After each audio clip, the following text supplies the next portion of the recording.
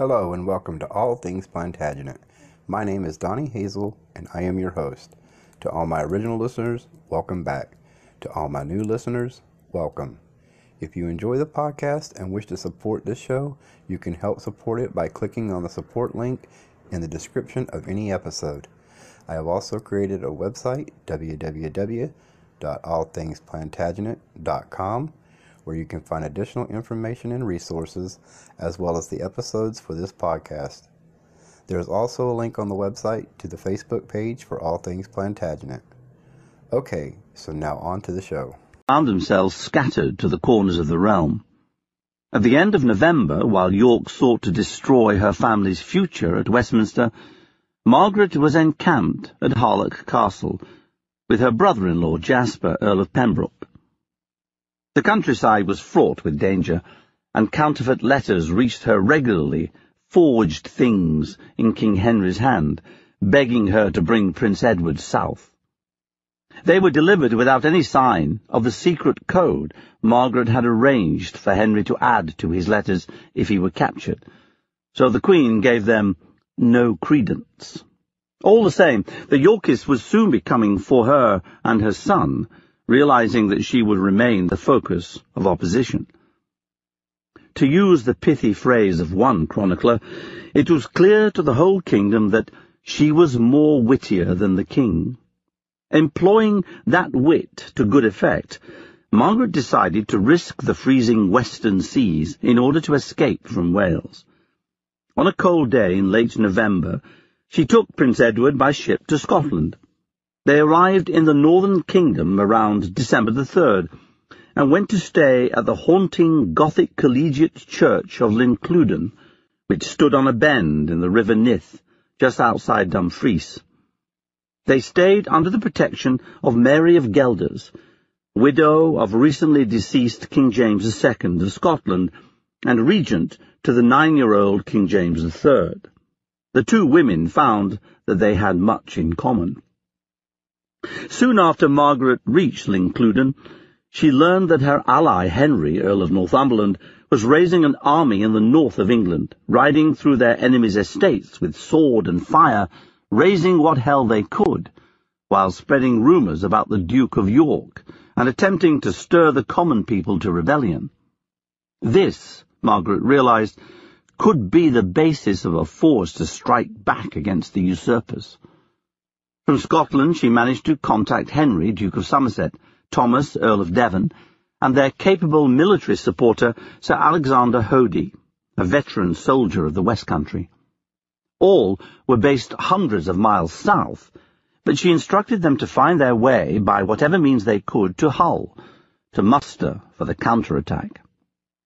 Their party included Andrew Trollope, the treacherous Calais captain whose defection from the Yorkist side had resulted in the rout of Lutford Bridge.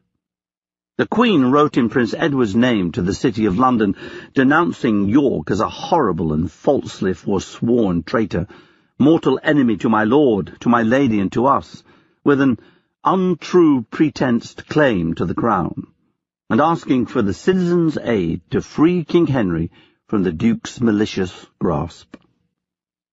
To put together any sort of army in the grip of winter, much less move it across a dozen counties along wet and freezing mud tracks, was ambitious to the point of desperation.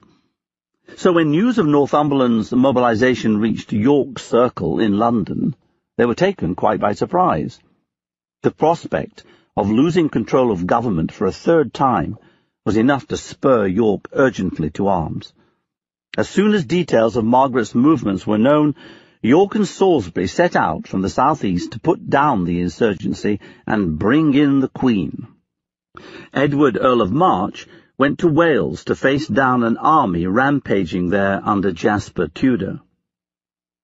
By December the 21st, York had reached Sandal Castle near Wakefield in West Yorkshire, a large stone fortress with turreted curtain walls encircling a fearsome keep on top of a motte overlooking the Calder Valley.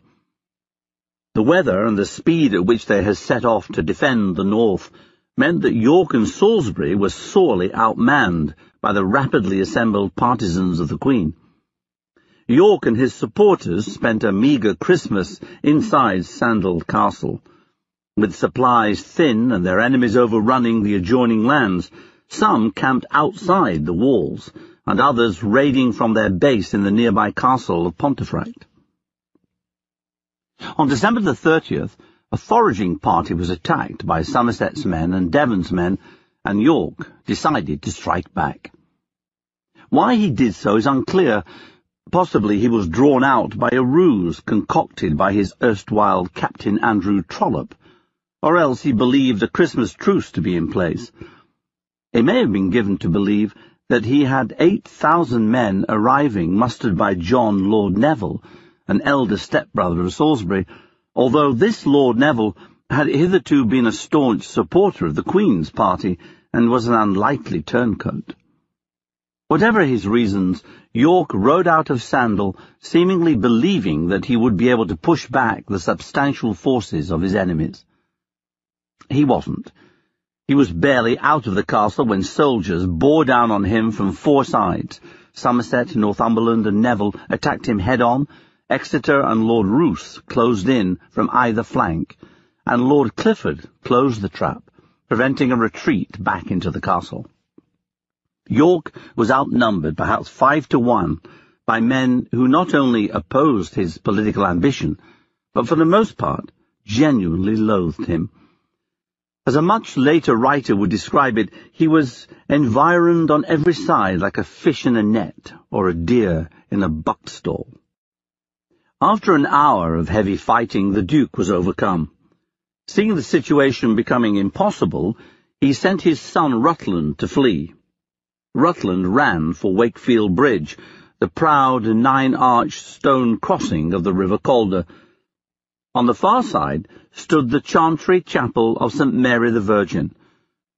The 17-year-old Earl may have hoped to throw himself inside and seek sanctuary, but he fell agonizingly short. Lord Clifford had chased him from the battlefield and caught up with him on or near the bridge. He was surrounded. Clifford stepped forward, cursed the young man, and told him to prepare for his death, as your father slew mine. Then, as pleas for Rutland's life rang out from all around, including, it was later claimed, from the boy's tutor and chaplain, Robert Aspel, who stood by his side, Clifford drew his dagger and thrust it through his heart. The blood debt of St. Albans had been paid. Truly, the son had suffered for the sins of the father. The father, however, was faring little better. Hemmed in on all sides, York was trying to fight his way back to the castle. But it was too late. He was seized in the scramble of battle.